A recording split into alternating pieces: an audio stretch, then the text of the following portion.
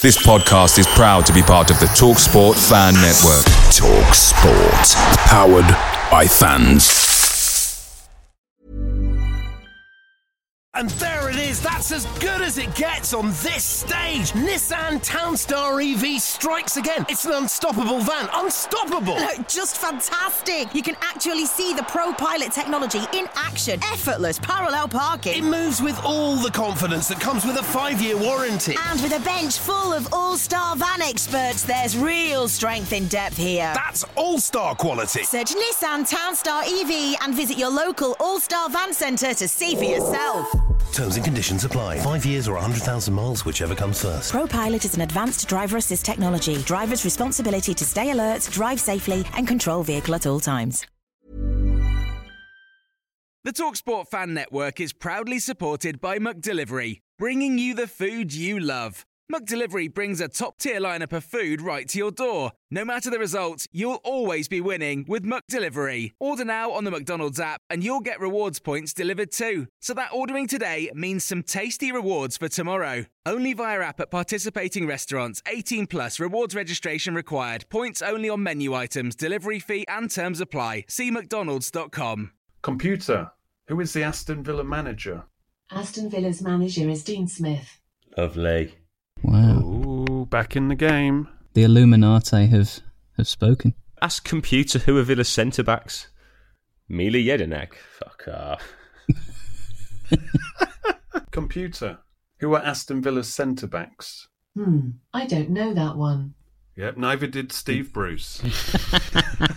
When I go home late at night, this is a song that I really like to sing right now, so I'll play it for you. It's called My Old Man.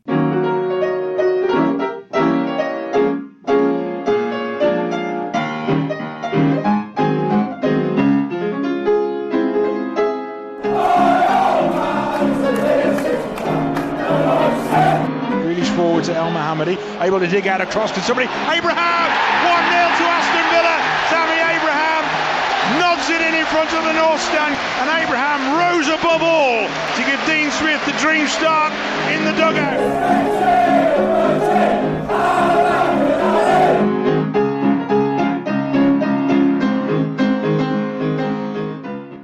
Welcome to the My Old Man Said podcast. I'm David Michael, the editor of myoldmansaid.com. Joining me, two gentlemen like myself who are transitioning from the Mad Few to Dean Smith's Claret and Blue Army, Dan Rogers from the villaunderground.com and Chris Budd. Welcome. Hello. Good evening, gentlemen. Dean Smith's Claret and Blue Army. Now, when I first heard that against Swansea, I was thinking, here's a guy that needs to get his name changed by Deepole so we can just have a funkier Claret and Blue Army song. Dean Smith's Claret and Blue Army. I like it, it's functional. Yeah, I want something a bit sexier. What do you think? Just to make the song flow a bit better, he could use an extra syllable. Yeah, no, exactly. That's what I'm saying. And Dean Smithsies just doesn't cut it. Listen, you've had a Julia, you've had a Rémi Garde, you've had, what else? We've been down that road. We're bringing it closer to home, back to Great Bar. It's organic, it's natural, it's time to get back to basics, is it? That's right, it's... Basic names.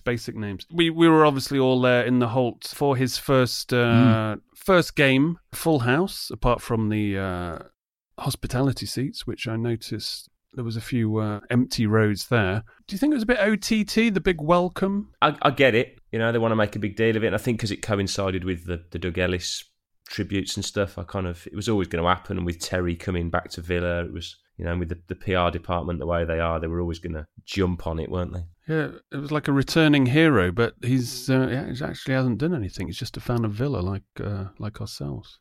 And I thought, to Smith's credit, he did try to play that down in his press conference. I thought that he, that acknowledged the link through his father, but also, wanted to be quite clear that, his connection through football hasn't been at Villa, has it? So it was a bit of a weird introduction in the build-up, and the way the social media attacked it, I suppose, was a bit of an odd one, and weirdly juxtaposed against the Ellis thing on the day as well. Yeah, the Ellis thing was a bit strange because, I thought it was going to be a minute silence. I don't know if I was just assume that, or if that was what the initial word came out and the crowd just started the applause instead of a silence. But then the guy with the mic just kept talking, and I couldn't hear it. I was up in the upper Holt, so I didn't know what he was saying, but it was just, he seemed a bit confused. I think they invited a few players from the past who obviously played while Ellis was in charge. I thought it was a weird one. I know. Well, whilst I think the vast majority of Villa fans would be respectful, I think, and were respectful of the passing of Ellis, I think there was from my point of view, there's been a bit of revisionism, both on the day and in the lead-up, I think, as to the Ellis era. And I think that perhaps fans of a certain age may not remember quite how Villa stagnated over the period. And I mean, I'm not going to labour my point, but I think if people do their reading around Ellis and where Villa didn't go and around where he came from, I think things are actually slightly different. You know, anybody who passes away, especially when it comes to social media, the tributes are always like, it's kind of respectful, isn't it? But no, I completely agree. And when you go a bit over the top on revisionism, because we're of the age where we saw Villa when we were like bigger than Arsenal and Spurs, and this is not counting obviously Chelsea and Manchester City, who obviously had the home run of a big money owner come in. But Arsenal and Spurs, we've been outdone because we were held back over decades. But anyway, let's move on to other things. We'll talk about Dean Smith and the new coaching staff, and obviously the sporting director, and we'll throw in a bit of context from the Swansea game. At the end, we'll have a new feature now. Where were you when we were good? Obviously, a little spin on the song "Where Were You When We Were Shit," where we look at kind of idiosyncratic moments in Villa history that aren't the most celebrated, but either spin into a fun historical Villa story or were actually more poignant than they actually seemed at the time. But first, let's have 3 points. Former Villa captain Gareth Southgate carries on the England gravy train with in the international break while all the craziness was going down at Villa. As well as getting a draw in Croatia, he managed, who obviously humbled us in the semi-finals, he managed to, I thought we were going to hammer Spain when we were 3-0 up, but they still managed to hold on. And do any of you two know exactly what the UEFA Nations League is? Because I still, not a clue. Still no idea. I think more importantly, is anyone bothered? No. But all I know is... if you finish bottom, you get relegated. To where? I don't know. Out of Europe. So I thought you get Brexited. I'll have to go and play Canada and China in some other league. Oh. So I think we've got one game left against home at Croatia, and I think to avoid Brexit, I think we need a draw. I think bottom line. I think the top teams go through to the next round, don't they? Into a knockout, I'm assuming, anyway. It's like a never-ending nightmare of pointless games that have just basically friendlies rebranded, isn't it? But it seems to have livened them up a bit. There's things at stake. I think especially for the lower nations who can, because there's allegedly, I need to fact check this, but there's a gateway into the European Championships. I mean, the only other Villa connection apart from Southgate, not that we need a Villa connection for the 3 points. A few Villa fans got their flags nicked, the St. George flags with Villa. But, I mean, I've spoke to somebody, I think Coventry fan who was over there, and, he was saying how the fans are now starting to up their game in terms of how they tie their flags, to posts or walls or whatever when they're in the pubs of, the respective country. And they're using those builders, plastic, what do they call those plastic? Cable ties. Cable ties, yeah. Some are even using metal cable ties now. It's a whole new industry now. How to stop some little pikeys nicking your flags and turning them upside down for social media photos. That's what it's about, isn't it? Yeah. I would carry a cattle prod and electrify the fence that the actual flag's on. Great shout. Also, I would write upside down on the flag, "These guys are a bunch of wankers." So if they do nick the flag and then post it upside down, then the writing will be the right way round, and it will say these guys are a bunch of wankers, and they won't understand what the English is. Anyway, moving on to point number 2. Thierry Henry, future Aston Villa manager, if this podcast was a month ago, now has a 0% win ratio as a manager after Monaco's loss 2-1 away to Strasbourg. Featuring a dreadful goalkeeping mistake. Well, we nearly had a few of those. As I said to somebody who was watching the Swansea game, why haven't the Swansea manager worked out that you just got to shoot halfway line and closer. Just shoot on sight. Just cross the ball in. Yeah, exactly. It's in the air. I mean, it's only one game, poor Henry, but we will see how that pans out. I mean, it's kind of a sideshow now, isn't it, for Villa fans to see how Henry continues, and most of them, I'm sure, will want him to fail just to feel good about themselves. Well, he hasn't took an easy job on there. I mean, Monaco are in the bottom 3 of the French league, so good luck with that one. Yeah, it's kind of a rebuilding job, but he's using the Pep word all the time and saying that he's his guru. So I'm sure he's on the end of the phone as a potential mentor if he needs him. So I mean, it'll be interesting. It's instant gratification, obviously nowadays in football. I mean, you'd think with Henry, you'd give him a couple of seasons just to get his feet under the table. Point number 3. Moms, or myself, a couple of months ago was invited to join the West Midlands Police Football Unit Independent Advisory Group, which is basically a group that meets the police and they tell us, what's going on their side of the story, and we tell them what we're not impressed with, ask for explanation of things. The makeup of the group is basically the 6 West Midlands teams, apart from Wolves, actually. They don't seem to have a rep, but you've got somebody from Walsall, Coventry, Blues, Baggies, Villa. All the big clubs then. All the big clubs. So, we all share our issues and intelligence, I suppose. It's the first group in this country, this group that's set up to advise the police, to be a critical friend. So this is something in the football corridors, like the Football Supporters Federation, that they're trying to push on all police forces in the country. So at this meeting, as an example of good practice, this is only my second meeting, we had the Met Police down, a couple of reps from them, we had a couple of reps from Yorkshire Police, Bedford Police. So they're all there to check it out.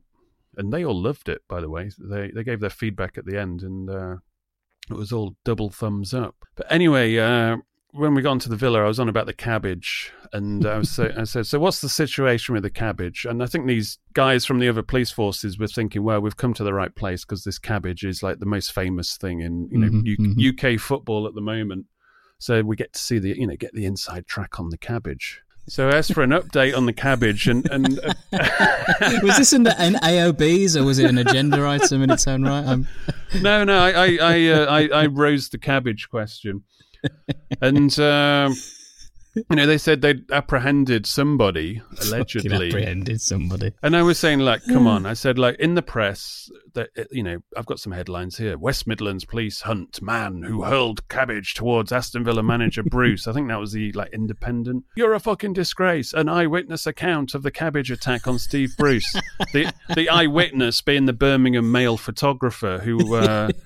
The quotes are hilarious. It's like The Onion, isn't it? Like this, you wouldn't believe. It's just made up. So I said to the head of the police unit, I said, come on, we know how the cabbage entered the field of play. And she said, yeah, it was bowled on. And I said, exactly. The media have made a big hoo-ha of this. And I said, if you're going to be banning or arresting this man, and I just rolled my eyes. And the Blues guy sitting opposite me, he was also, when you're looking at yourself and you're thinking, what has this world turned into, And he just said, please don't, let's not play silly buggers on this, because it's the press that's amped it up. And, the police admitted it, the press have obviously gone for the golden headlines, the golden cabbage headlines. And then there was a streaker who obviously ran on the pitch, and I said, well, the strict letter of law says that potentially they could be put on a sex offenders list for indecent exposure. And I said the story is his pants actually fell down. He didn't actually willingly. He didn't mean to. His cock fell out.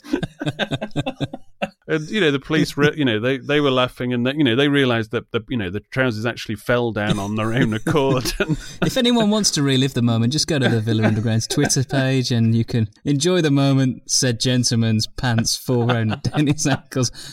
VillaUnderground.com was there. Nice plug. So, and I said, and they said, no, we obviously, we don't go out to throw everything at them.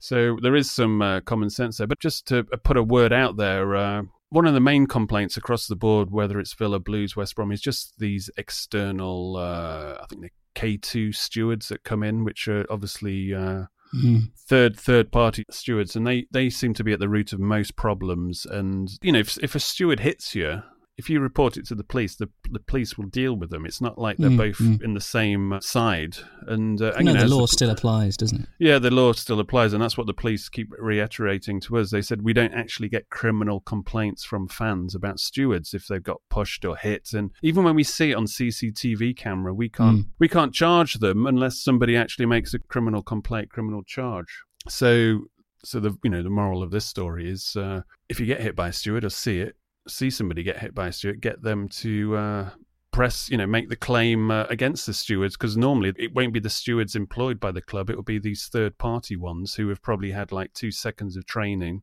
and just pushed out there without this agency really caring what environment they're in. Like the morons at Aston train station who don't let anybody on the platform. Well, that's your personal life. We don't care about that. But, sorry, I'm waffling on about this police meeting, but I forgot the best bit was they got the drone man in. Now, the drones are going to be used increasingly at, let's say, high-risk football games more and more. I think the Baggies had a test run when they played Reading. They tested this drone out. And they're going to use it for the Villa Blues game. And as you probably know, if you've been to a Villa Blues game, over the years, there's normally like helicopters flying around. And I remember the first one I went to ever was it was when we won the League Cup in '94, when we played them in the second round over 2 legs. And that was a night game. And I just remember this helicopter coming down really close with a spotlight. Strobe lights, very acid. Strobe light on the turnstiles, and it was like being in a war zone. It was very dramatic. But obviously, these things cost money. Drone doesn't cost anything in comparison. And I mean, what are the odds that one of these drones is going to be hit by a root vegetable at some point, and they'll have this coming together of all these issues? Turnip takes it out. So you got imagine a long table full of delegates from the police and football supporters, and then you've got this guy comes in with this like a trolley full of big cases which have drones of various size, and one of them is the big motherfucker drone, which has got thermal imaging equipment. And so he shows us a small drone, the daytime one, and then he starts breaking out this big one and snapping it together. And then I'm just thinking about, he's not seriously going to turn this fucker on, is he? And I'm starting to think about RoboCop, the first one. The enforcement droid, Series 209, is a self-sufficient law enforcement robot. 209 is currently programmed for urban pacification, but that is only the beginning. Mr. Kenny. Yes, sir. Would you come up and give us a hand, please? Yes, sir. Mr. Kenny is going to help us simulate a typical arrest and disarming procedure. Mr. Kenny, use your gun in a threatening manner. Yes, sir. Please put down your weapon. You have 20 seconds to comply. I think you'd better do what he says, Mr. Kenny.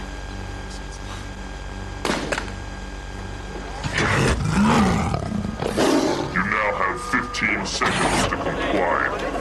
You are in direct violation of Penal Code 113, Section 9. You now have 5 seconds to comply. 4, 3, 2, 1. I am now authorized to use physical force.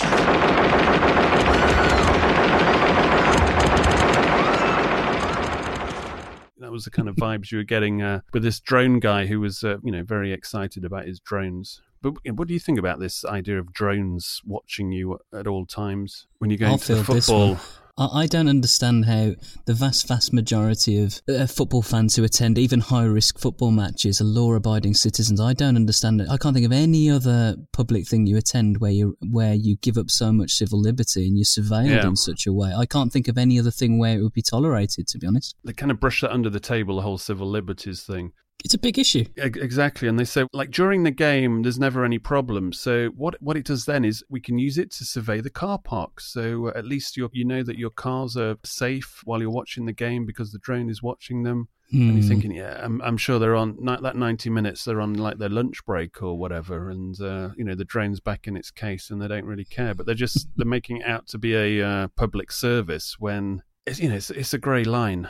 Well, I just think that good proper policing with good proper intelligence has managed football matches bar the prominent mistakes, should we say, for over 100 years. I don't understand why. I've always been very dubious about them. You know, when they set the camera up at the front of the terrace and start training it on away groups of fans who, if anything, I find it, you know, it's not right, but I think it does incite people to behave in a certain way, and I don't think it's necessary. They film the home fans as well, especially like in R1, they've blocked off R1, but R2 of the North Stand, and you know they used to do it in like L8 of the Holt as well. What I don't get is the bit that they're trying to police around the ground is CCTV'd to within an inch of its life anyway. How could you possibly need any more video footage? Yeah, I think it's just more like the area in general, so you can watch everything from train stations and.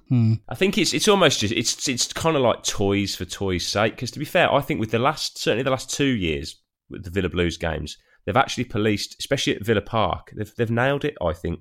With sending all the Blues fans into Whitton, closed off the road, and nothing's gone off before the games. It's probably more useful at St Andrews, where it's a much harder ground to police. Yeah, no, the St Andrews thing is it's one road in and one road out. Is always a big debate in these meetings in terms of solving the problem and holding in fans, etc. I mean, the police are asking, as supporters, how do you feel about being held in?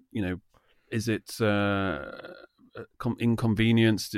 Would you rather go straight out, or is there benefits from your point of view? Well, I mean, I've experienced both over the years. I'm sure you guys and many others have that I think both cause their own issues. I mean, where I take issue with both sides is that I think by holding back, it always, who's the obvious person wandering out into in and around Small Heath an hour after the game? You can have as many drones as you want. All you're going to see is the inevitable. And I always think as well, there are groups of people who, if they're going to have trouble, they're not going to do it in and around the immediate part of the ground either. That type of football violence has shifted in the last couple of generations. Yeah, those guys are so much more clued up. They're not going anywhere near the stadium. No. I don't think anybody who wants to have it off is going to be stupid enough to do it where they know there's prying eyes of camera. But I raised the point that it's fair enough saying to away fans at St Andrews, saying, look, we're going to hold you in for 30 minutes. Now, make sure you're actually doing something in that 30 minutes to, let's say, clear the way. Because last time, they were left in there for like 2 hours because the police really didn't deal with the problem. Yeah, because all you get is a big mob of a minority of Blues fans who just stand outside the gates with a line of police, and it's like, well, everyone's at a standoff now. It's just there is a solution though. Batons. No, better than that. The water cannon. Get the water cannon. Let's go on Italian on them. Oh, I tell you, the water cannon was deployed to expert use. Which Euros was it? That one that was it Euro 2000? That was very underutilized paramilitary technique in my view. Less on drones, more on high pressure water. Yeah, no, exactly. And we're only talking about this in the context of St Andrews, by the way. Yeah, of course. Or a drone with tear gas. So anyway, if you're going to the Villa Blues, watch out for that drone. See if you can spot it. Arm your potato cannons now. Anyway, let's get into Aston Villa and the whole new dawn, the new wave, the new. He came onto the pitch like he was greeted like some messiah. But as you rightly said at the top of the show, when we did a reaction piece, we weren't there just to give you the hype of it, and blind hype, because there were doubts. If you look at it just in the clear light of day, just on the facts, there is this. It's simple. Just the results don't warrant the position when you haven't finished higher than 9th. I mean, we're talking about whatever the context here. When you haven't finished higher than 9th in 8 seasons in any league, and in terms of actual results, isn't really a winner. Brentford, I think 57 wins out of 142 games. And then only 84 out of 260 games at Warsaw. So those are the cold facts here. And also Brentford finished 5th in the Championship before he took over, and obviously he's been 9th, 10th, and 9th since. So we'll talk about the context of that in a minute. So those are the cold light of day. But when he did his press conference, you're thinking, obviously they brought him in as a coach. I mean, you've got to remember that it's not necessarily he's the manager and it's all on his shoulders, because this isn't the structure he's walking into here. So it's not like that he's the manager and that's it. all our hopes rest on him. There's obviously a structure above him now as well. So this could be a perfect storm in terms of he's a coach, he's a talented coach, and he just needed that platform to show, what he could truly do. And this feels like, this is how it goes right. Well, Christian Purslow, our new CEO, he went to great lengths really to emphasise that, didn't he? He wanted to make it very clear that aside from the coaching element and that pre-match preparation, that everything else was being taken away from Smith. Yeah. And that, the supporting cast that's being assembled around him has responsibility for that. Always an interesting concept in English football, I think, because the first guy to get the fall guy is often still the head coach / manager. So we will see, ultimately. But Smith was impressive in terms of how he's come across so far. I agree. Because I was thinking, because I remember just about the days of Graham Turner when he came into Villa. At that time, 2 years before that, we were, champions of Europe. Graham was being sold to us by Ellis as this bright young manager from the lower league, Shrewsbury. And you're thinking, okay, let's, this is we're getting somebody on the up here, and it's the next bright young thing, and here we go. And, we're getting Didier Cisse in, and you thought, it might happen. Alas, not. I had the same feeling. I'm not saying it will end like Graham Turner. I'm just saying that was the initial feeling where when Graham Taylor came in and he was the bright young manager, he actually was a winner. He had won with Watford. He'd burnt through all the leagues. He'd got them promoted. They almost won the first division title with Watford. I think they finished second to Liverpool, and that was the season they got promoted. And so he was a winner. He was a winner in the lower leagues. He'd won stuff with Lincoln as well. Dean Smith hasn't got higher than 9th in the lower leagues, and people go, "Oh yeah, my Warsaw mate said they were playing scintillating football. It was amazing." And but Warsaw, like they're finishing 13th, 14th. I mean, this isn't the spectrum of what a good team is in the lower leagues. If you've got a manager who gets your shit together, you can do major things, because the levels in terms of who's got the best players, etc., are, it's closer in terms of spectrum than, even the Championship, for example. So if he was super impressive as a manager, I would expect him to be, getting a team into the playoffs at least in the lower leagues. But do you think in part that's a reflection of it was another point that Purslow made a couple of times during the press conference, and I did think it was one of Villa's better press conferences, not something you'll ever hear me say. Around that Dean Smith brings a clear style of play, and that is something that we have been bereft of for a number of seasons. And I think that perhaps it's not the complete package. And I spoke to some Brentford fans. You've obviously had some contact with some Walsall fans, and that seems to be the message coming through from them, that you'll know the style. Yeah, we as a club have been crying out for someone with a vision. I think that what we don't know is whether that vision can come to fruition and promotion with us, and it has to. Exactly. So on the plus side, Aston Villa, how are they going to sell this manager? Sorry, new head coach to the fans? Well, they've only got one way of selling it, and that's the old hashtag one of our own. And it's been successful because I think that's all, certain population of Villa fans actually need, really. If you're a Villa fan, then everything's hunky-dory. But Gabby factor. But Dean Smith, in that press conference, he didn't hang on to that at all. He almost dismissed it. No. Dismissed it. He completely dismissed it, didn't he? He kind of said, "Do you know what? I'm here. I'm here on merit," and he was very, very open about that. And said, "I've had 30 years in the profession, etc., etc." Yeah. So, and that was kind of impressive. And going back to Dan's point, that's what you need from this guy as the head coach, is to get them playing. Leave it up to Jesus Garcia. Leave it up to Jesus. Should we call him Jesus, or should we call him JGP? He needs a name. Weren't the club calling him Suso, which I'm not too sure about. Suso. Yeah, we need to give him a podcast name though. Should we call it Richard Madeley? I was going to say, should we call him Mancini? Madeley Mancini. That works for me. Okay, we'll call him Madeley Mancini. If we're talking Madeley Mancini, you know who we're talking about. So it's up to him to get the players in, essentially. Obviously, Smith will give him what he wants. Could we just stop on Richard Madeley?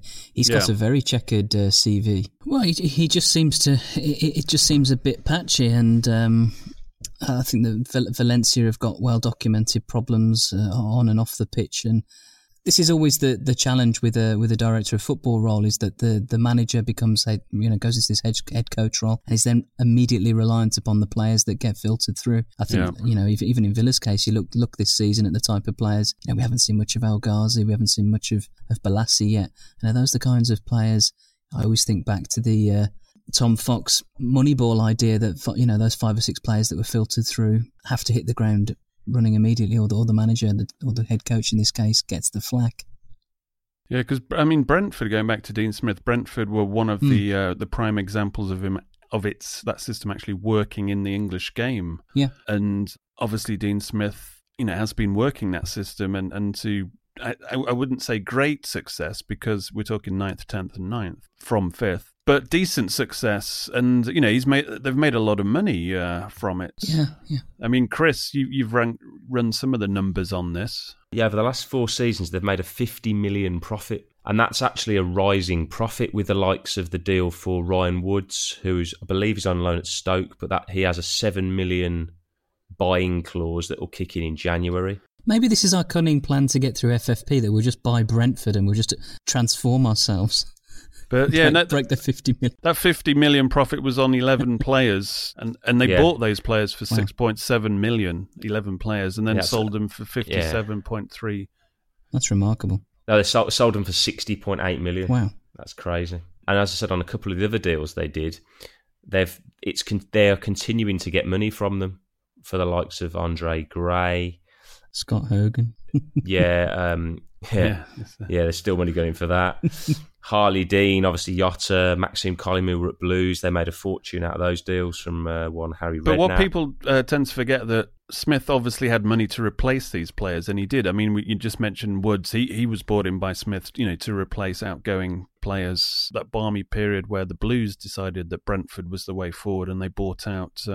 Was it 3 players or 4? It was. If you remember right, it was 3 players on deadline day, wasn't it, as well? So it's about £6 million they spent. So I think that in the context of when people say, "Oh yeah, he's finished," and you may say he's finished 9th, but what about the context? That's the main time, should I say, that I think, well, okay, nobody likes to lose 3 of their main players on deadline day. I think they've built a sustainable thing where they're not like some of the so-called bigger clubs in the Championship, where they kind of, like someone like Villa, who has to be in the Premier League as soon as possible. Yeah. Brentford, it's a very sustainable model, but they can punch as much above their weight or not really. I saw a staggering... Yeah, good coaching, obviously, that helps them do that, doesn't it? He has a system set up, and then as a player, they lose a player, they obviously just slot another one straight in. Mm-hmm. Yeah. For example, I dread to think how much we spent when the Tony Shear regime came in that first transfer window, but conversely to that, Brentford, in a 130-year history, have only spent 22 million on players. Yeah. And I think that, to pick up on your last point, that I think that you have to have a plan, and Villa have I think deceived us into thinking that we've been on some sort of road, when actually it's been haphazard for a number of years, really, that we haven't been playing to a plan, definitely not buying to a plan. And then you did, to use the analogy that the example you just gave, that if we lost a player or we're looking to develop the team, we don't buy a natural slot in, because we don't know what our formation, our system, our style of play is. Yeah. And there it is, that's as good as it gets on this stage. Nissan Townstar EV strikes again. It's an unstoppable van, unstoppable. Just fantastic. You can actually see the ProPilot technology in action. Effortless parallel parking. It moves with all the confidence that comes with a 5-year warranty. And with a bench full of all-star van experts, there's real strength in depth here. That's all-star quality. Search Nissan Townstar EV and visit your local all-star van centre to see for yourself. Terms and conditions apply. 5 years or 100,000 miles, whichever comes first. ProPilot is an advanced driver assist technology. Driver's responsibility to stay alert, drive safely, and control vehicle at all times. This is Paige, the co-host of Giggly Squad, and I want to tell you about a company that I've been loving, Olive & June. Olive & June gives you everything that you need for a salon-quality manicure in one box. And if you break it down, it really comes out to $2 a manicure, which is absolutely insane. It's also so easy to get salon-worthy nails at home with Olive & June. The difference between how your nails used to look when you did them yourself and now with the Mani system is a complete game changer. The best thing about Olive & June, too, is it's a quick dry. Dries in about 1 minute, lasts for 5 days, and full coverage in up to 1 to 2 coats. Visit oliveandjune.com/perfectmani20 for 20% off your first system. That's oliveandjune.com/perfectmani20 for 20% off your first system. Picture the scene. All of your mates around, you've got your McNugget share boxes ready to go. Partner this with your team playing champagne football. Perfect. Order McDelivery now on the McDonald's app. There's nothing quite like a McDelivery. At participating restaurants, 18 plus, serving times, delivery fee and terms apply. See mcdonalds.com. And, just to bring us forward to talk briefly about the Swansea game, I thought immediately that you saw a manager who'd looked at the 11 and actually gone, well, let's try and pick the best or the most logical player for each position, and we'll go with that initially. Yeah, I mean, just to just explain that, you just looked at the back four straight away. He put Taylor in, the two centre-backs that everybody with half a brain had been crying out for, and then came up with the idea of, well, let's, if you're playing a lone striker, push the two wide men a bit further forward and have them pressing up top as well, as Elmo was, and obviously Adomar on the other flank as well. And you just think, it's so simple, this. And you think, build on that. And then you think, what was Bruce doing? Yeah, as we've said a number of times, I think Bruce genuinely didn't know what his best 11 was and became embroiled in this idea of overcomplicating, trying to find a system that just was never going to work anyway. And I thought that was underlined by the centre midfield picking as well. It was fantastically balanced. And so obvious that Bjarnason, who's got both Bjarnason and McGinn have legs, they're quite harrying in their play, but Bjarnason's very composed. McGinn gives all the tenacity that you want in the centre there, and that's not to say that Hourihane or others don't have a part to play in that. And it's the logical pick against Swansea that you want that type of players and complemented by some width with it, because Bjarnason and McGinn were spraying into that space all day long, and it was good to watch. Very promising. It's exactly what I thought when we played Fulham in that playoff final, where a good manager would have thought, right, Bjarnason sent him in the midfield instead of Jedinak. Jedinak gets the start. But then when we're chasing that game, we're 1-0 down. First half, we've barely gone over the halfway line. Then you think, well, we need somebody to pop up. Yep. And if he does nothing all game, one thing you know about Bjarnason, he will get a chance because he reads the game and he can get in positions. And I would have thrown him on at half-time straight away. And to see that Smith had already, realised the kind of opponent they're playing, which is, cut from the same cloth as the Fulham we just mentioned. I don't think it's the Swansea of yesteryear or recent years, but no. But still, they still tried to play. They were one of the better footballing sides I've seen in the division this season. They were very tidy because they have a system which they've carried through the last let's say the last decade. And they've stuck to it. So there was definitely a lot better balance. And balance is definitely the word. And as I think on the way to the ground, you sort of see your phone pop up at 2:00 and see the team sheet announced. And for the first time this year, you kind of went, oh, wow, I'm not scratching my chin or wondering what the hell is this. You kind of thought, oh, yeah, that should be all right. And you look at the bench and go, yeah. And even through the game, you looked at the substitutions he made and you weren't completely baffled by them. They were positive changes as well. And I think that if the manager had been Bruce, we'd have definitely seen the introduction of Whelans and a withdrawal of an out-and-out attacking player. And I think what it kept, whilst the game we were at risk at certain points, and no way is Smith going to solve the problems of many years overnight. But I was very encouraged that even as the game went on, whenever we got the ball, we were looking to create something. And my God, we missed some chances in that game and could have been out of sight. But equally, that our frailties were still there for sure. I mean, it did feel, I don't want to labour too much on the game, but it did feel like the Reading game, because you can say, Bruce, everything's bad under Bruce. I mean, a lot of it was. But against Reading, we were actually, when we got the new guys in, El Ghazi and obviously Balassi, didn't start that game. But we looked comfortable, but without that, real penetration. And then we got caught, obviously, with our pants down at the end. But this time, it kind of felt the same, but there's a bit more. You saw the kind of method to the madness. It was a bit clearer what we were trying to do. Like I said earlier on, pushing those the wingers, the wider players higher up to obviously press the other team. But also you're giving, as well as giving Abraham some support, you're also giving Grealish, willing runners options when he gets the ball and starts running at the back line.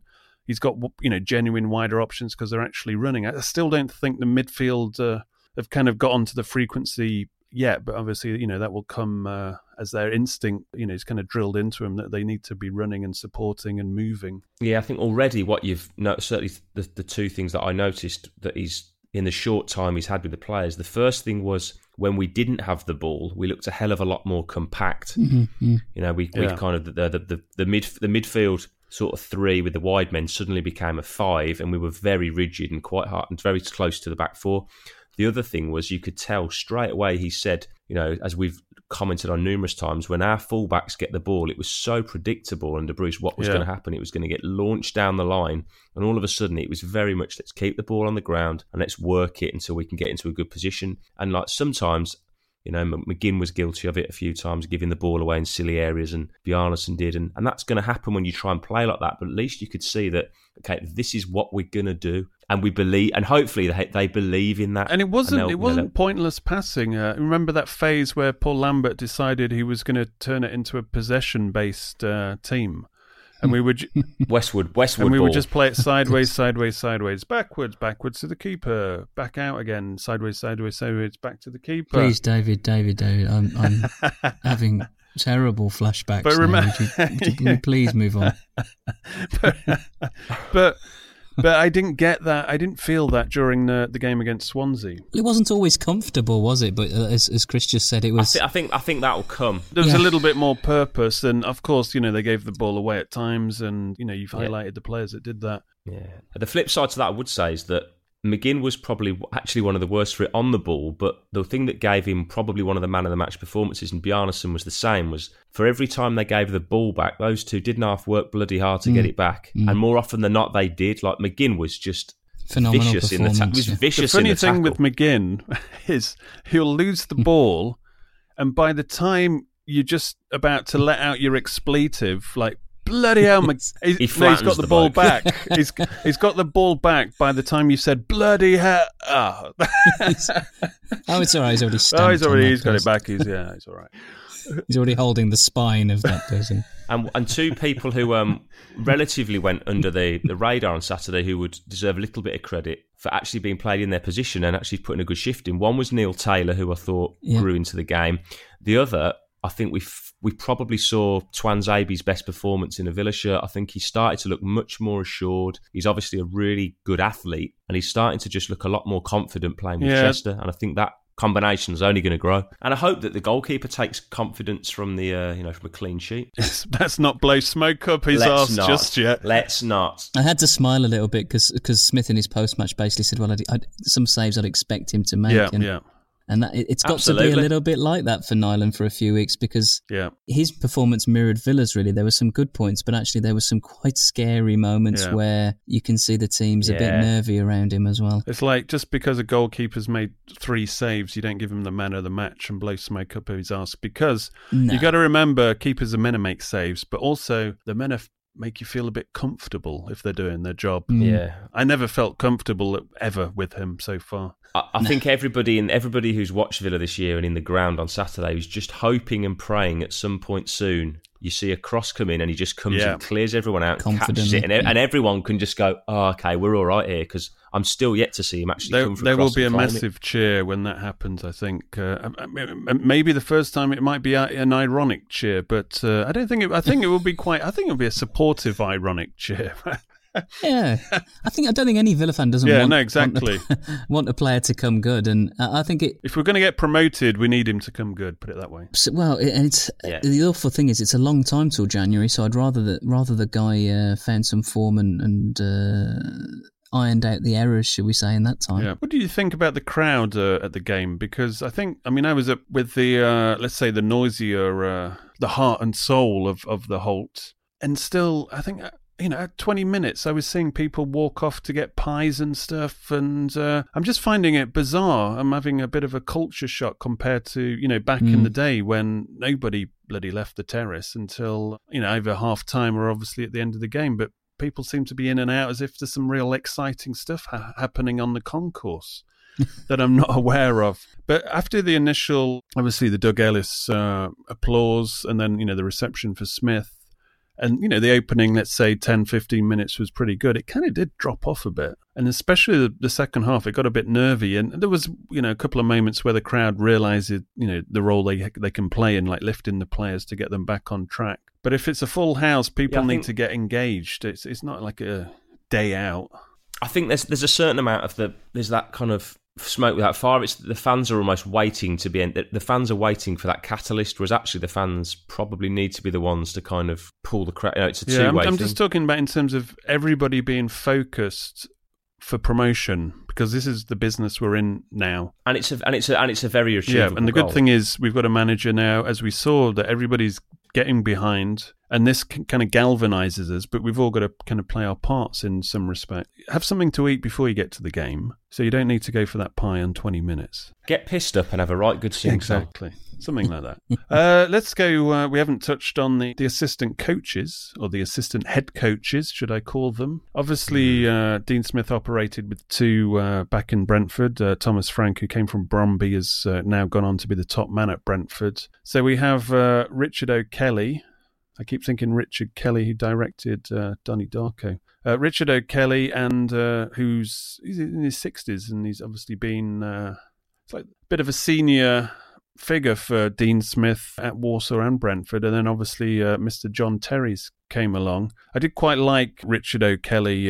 His interview was quite fun. He was like amazed to be here. Yeah. Everything amazing, such friendly people. I think it was a stroke of genius who ever decided to split out Smith and Purslow and then put O'Kelly and Terry in separate conferences. I think that was actually very clever. And again, it was one of you're expecting car crash TV, aren't you, whenever you tune into Villa's stuff? But it was an insight into the guy, and as you say, you couldn't help but warm to him. And again, he's earned his right to have his crack at it, and he was first to admit it, wasn't he? That it's a big club and it's a big opportunity, and he was in awe, wasn't he? This is the first person, let's say, in my time of doing My Old Man Said, who has done an interview and has actually genuinely meant it's a big club, with excitement because of what he's used to. So Everybody else is scripted. It's what you say, right? That is I'm going true. to ask you, what's it like to be at Villa? Just say big club, blah blah. But this guy was not off. He wasn't on script. He was just talking genuinely, and he was like, "Bloody hell, it's a big club, this one." And then also, he clearly had been taken aback by some of the technical ability of the players as well. That they would, that there was genuinely a step up there, and that's actually promising on the one hand. He was like, "We got these fuckers playing liquid football at Brentford, but they couldn't even finish it above 9th.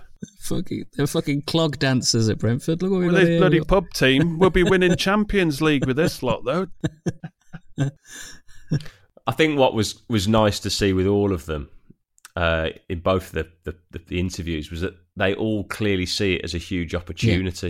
Yeah. You look at what could have been the case with Henry, and it was very obviously a stepping stone for him. For these guys, I think they really feel they can do some good here.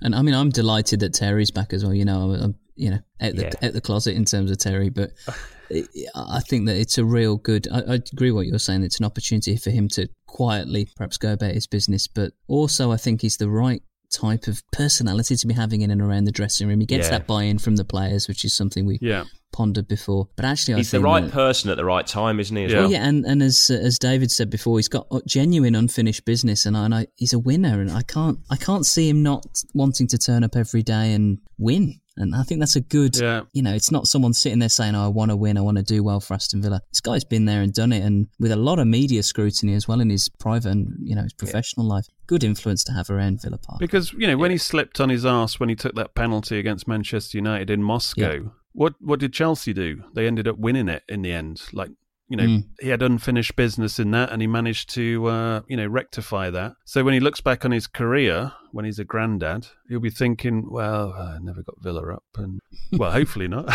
but if he sorts it out now as a coach, then as far as he's concerned, he's sorted out the job. Absolutely. Also, I think it's a great opportunity for Terry because he, as you say, he gets to become that coach and learn the trade. I mean, he's obviously had a lot of experience through some of the managers he's worked under, but he actually gets to put it in practice in less of a spotlight than, say, Gerrard and Lampard, who have gone balls in. Which was a point that he made in the press conference, wasn't it? And I don't think it was meant as a dig, but he was self-deprecating in saying that he wasn't ready to make that step up. Well, he was talking about the top job in 4 or 5 years. Which was interesting, and to have that chance to develop as a coach at a big club, I'll say it as Richard O'Kelly, is kind of unique because a lot, you were talking, Dan, about when I asked you about John Terry, I think we had a listener question, would John Terry make a good manager? And you were talking about, he needs lower league experience, and I think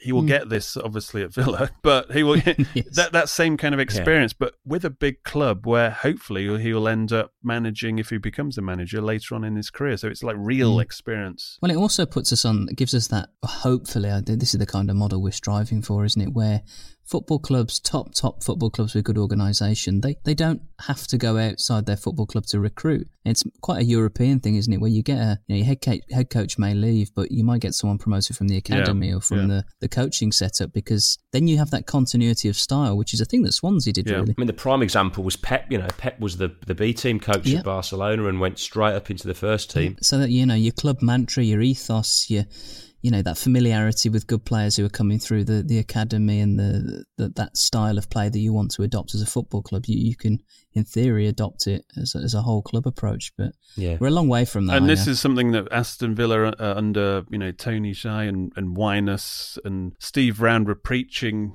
for the last 2 seasons, and it just never happened. But I think just the way it's been set up instantly here, and I think they've got the right coach. I mean, I was saying, obviously, his record doesn't suggest he would be a Villa manager, but he's not a manager. He's the head coach, and he has an infrastructure to support him. And hopefully, I think I said a couple of podcasts ago, but he has a canvas now to actually, paint on as a coach to see what he can actually do. That's a good way of putting it. I agree with that, yeah. I think with Terry and with Dean Smith, we spoke about this before, was that Dean Smith had the measure of Villa over, I think, is it 5 games he's played against us now? And the Brentford performed, most Villa fans were impressed with Brentford as a side. So he knows Villa's strengths and weaknesses, and as a fan, he knows the players. John Terry arrives knowing basically everybody there, other than probably someone like El Ghazi. He'll be on good terms with Tammy Abraham, which I think could be a really important relationship to get the best out of him.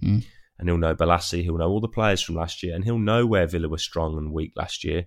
So I think it's not like you've got, say, like someone like an Henry, for example, who could have gone in there very cold and not known the lie of the land. The guys going in there actually know reasonably where Villa are at right now.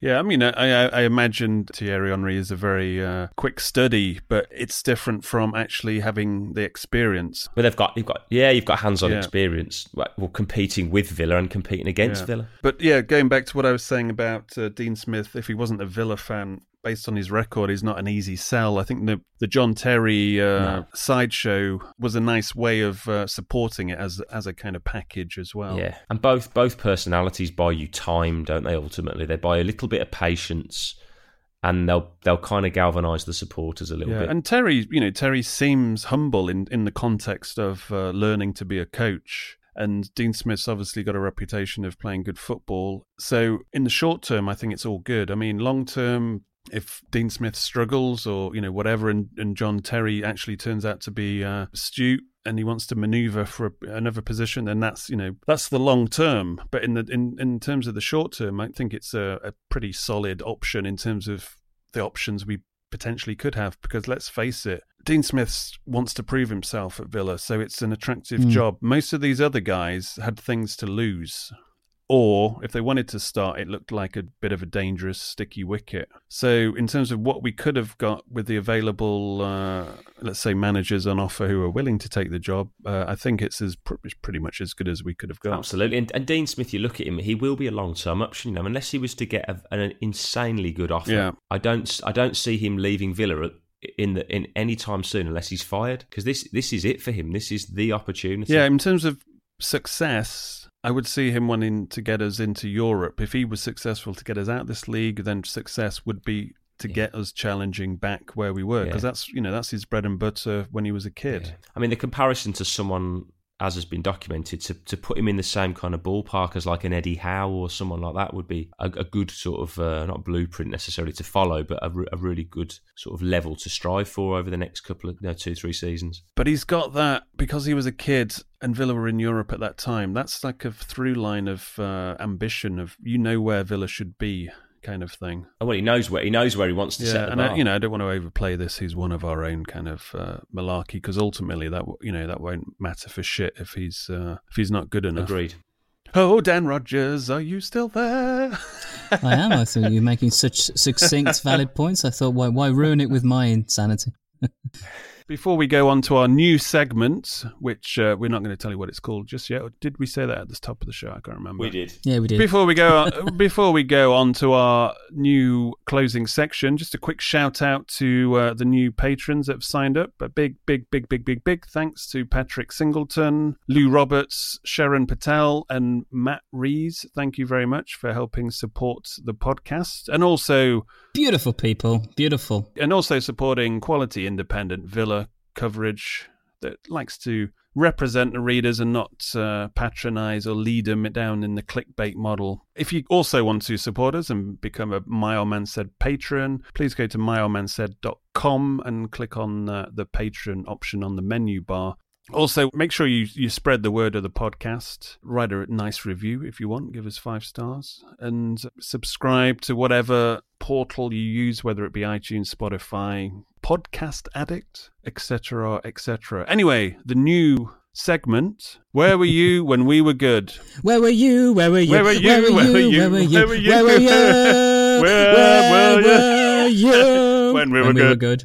We'll work out a proper jingle. Where were you? Where were you? That was going to be Antiques Roadshow.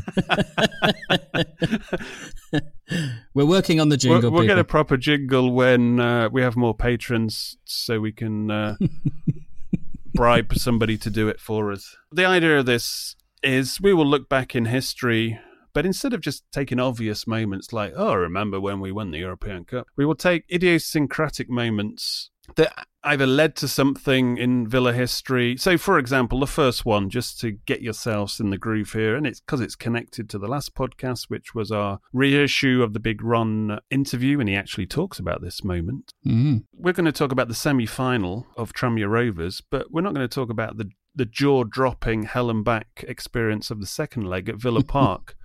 Where were you when we were good is this moment. We are now, in fact, into stoppage time. And one of the most famous nights in Tranmere Rovers history has almost come to an end, and a glorious end at that. Villa must just get it forward. No pretty stuff now. They've just got to get it into the box. Townsend. And he's been fouled by Irons. Now they've got an opportunity to get it into the box and force something from the free kick. Harsh decision. But we can talk and analyse the whys and the wherefores all night. But 3-0, what a decisive result in the first leg of a semi-final competition. Richardson's kick and headed across the face of goal, and Atkinson strikes it in. After all that time of concentration and defending, Tranmere finally concede one a minute into stoppage time. Daly's little flick header, and Atkinson rifled it in with his right foot for his 13th goal of the season and his 4th in this competition, to change the scoreline from 3-0 to 3-1. And how significant will that prove to be? It was a terrific strike, wasn't it? I thought it was a harsh free kick. It's all over, and it's ended in drama, and almost, strangely enough, psychologically, a little bit of disappointment for Tranmere. The difference between 3-0 and 3-1 in a two-legged competition where away goals can count double could be a big difference indeed.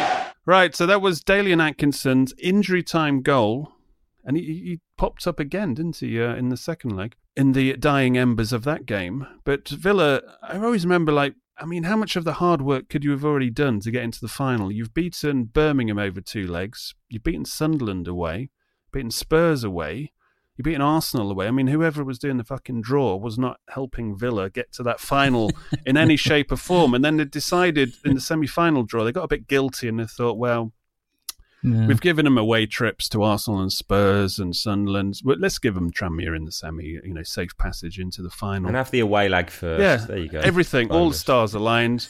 We're already, celebrating that we're going to the final and we're probably going to play Manchester United. Some would call this classic Villa, by the way. It is classic Villa. Exactly.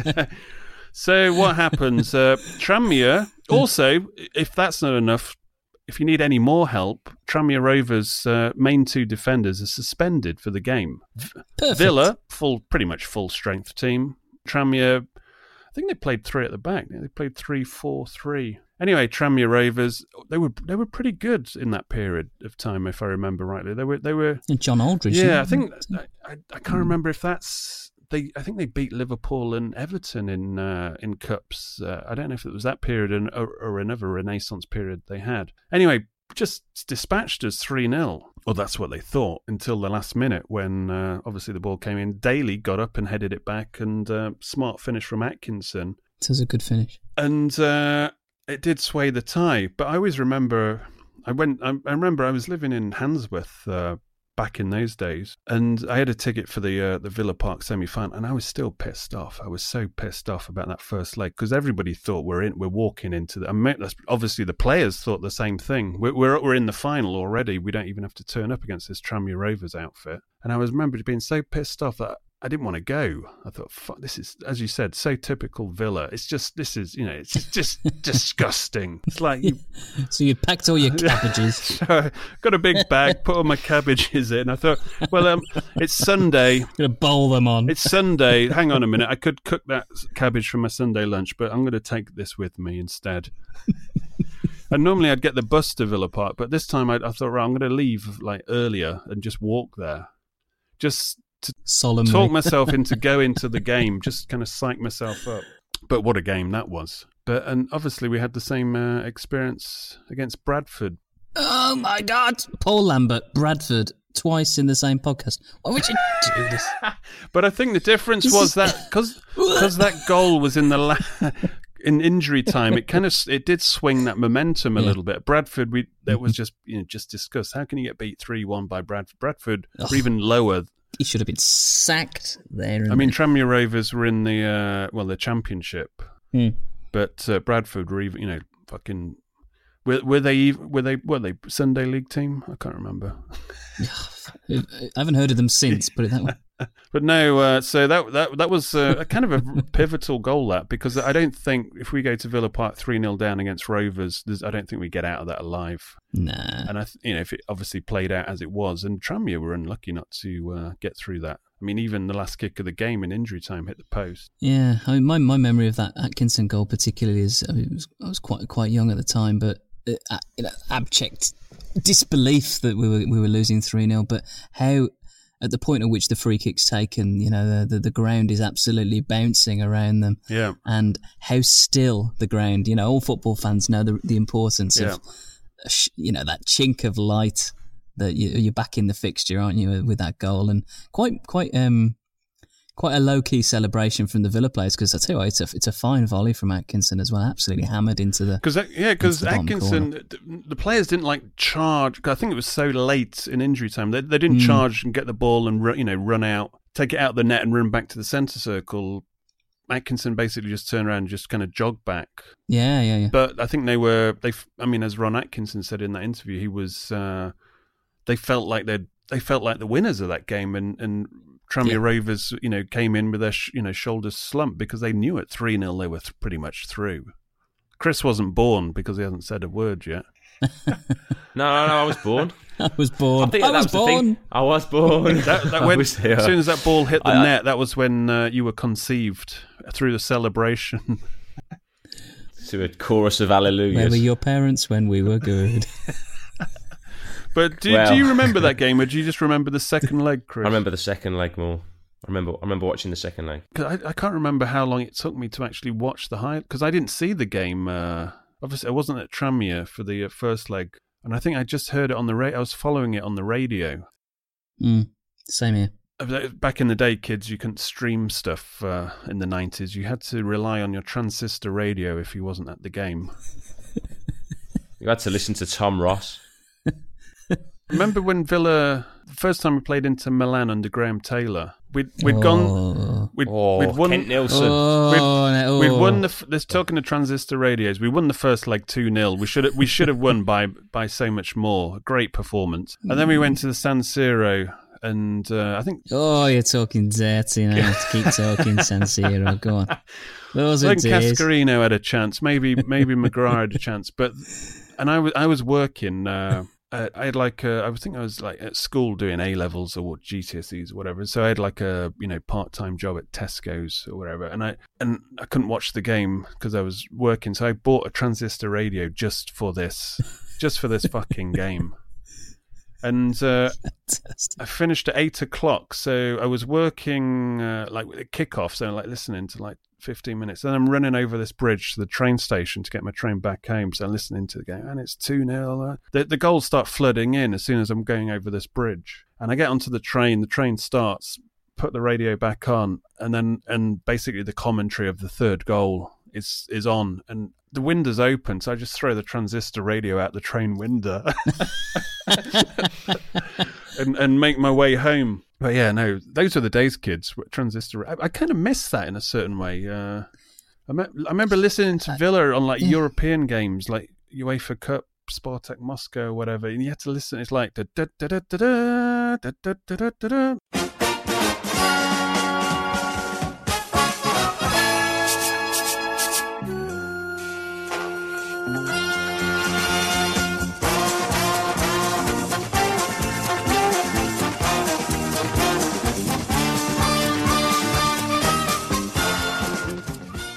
Midweek sports special. It's like going and buying the pink paper, wasn't it? And half the results wouldn't have even been printed in it. Oh, yeah. How did we get away with selling that? Good old Sports Argus.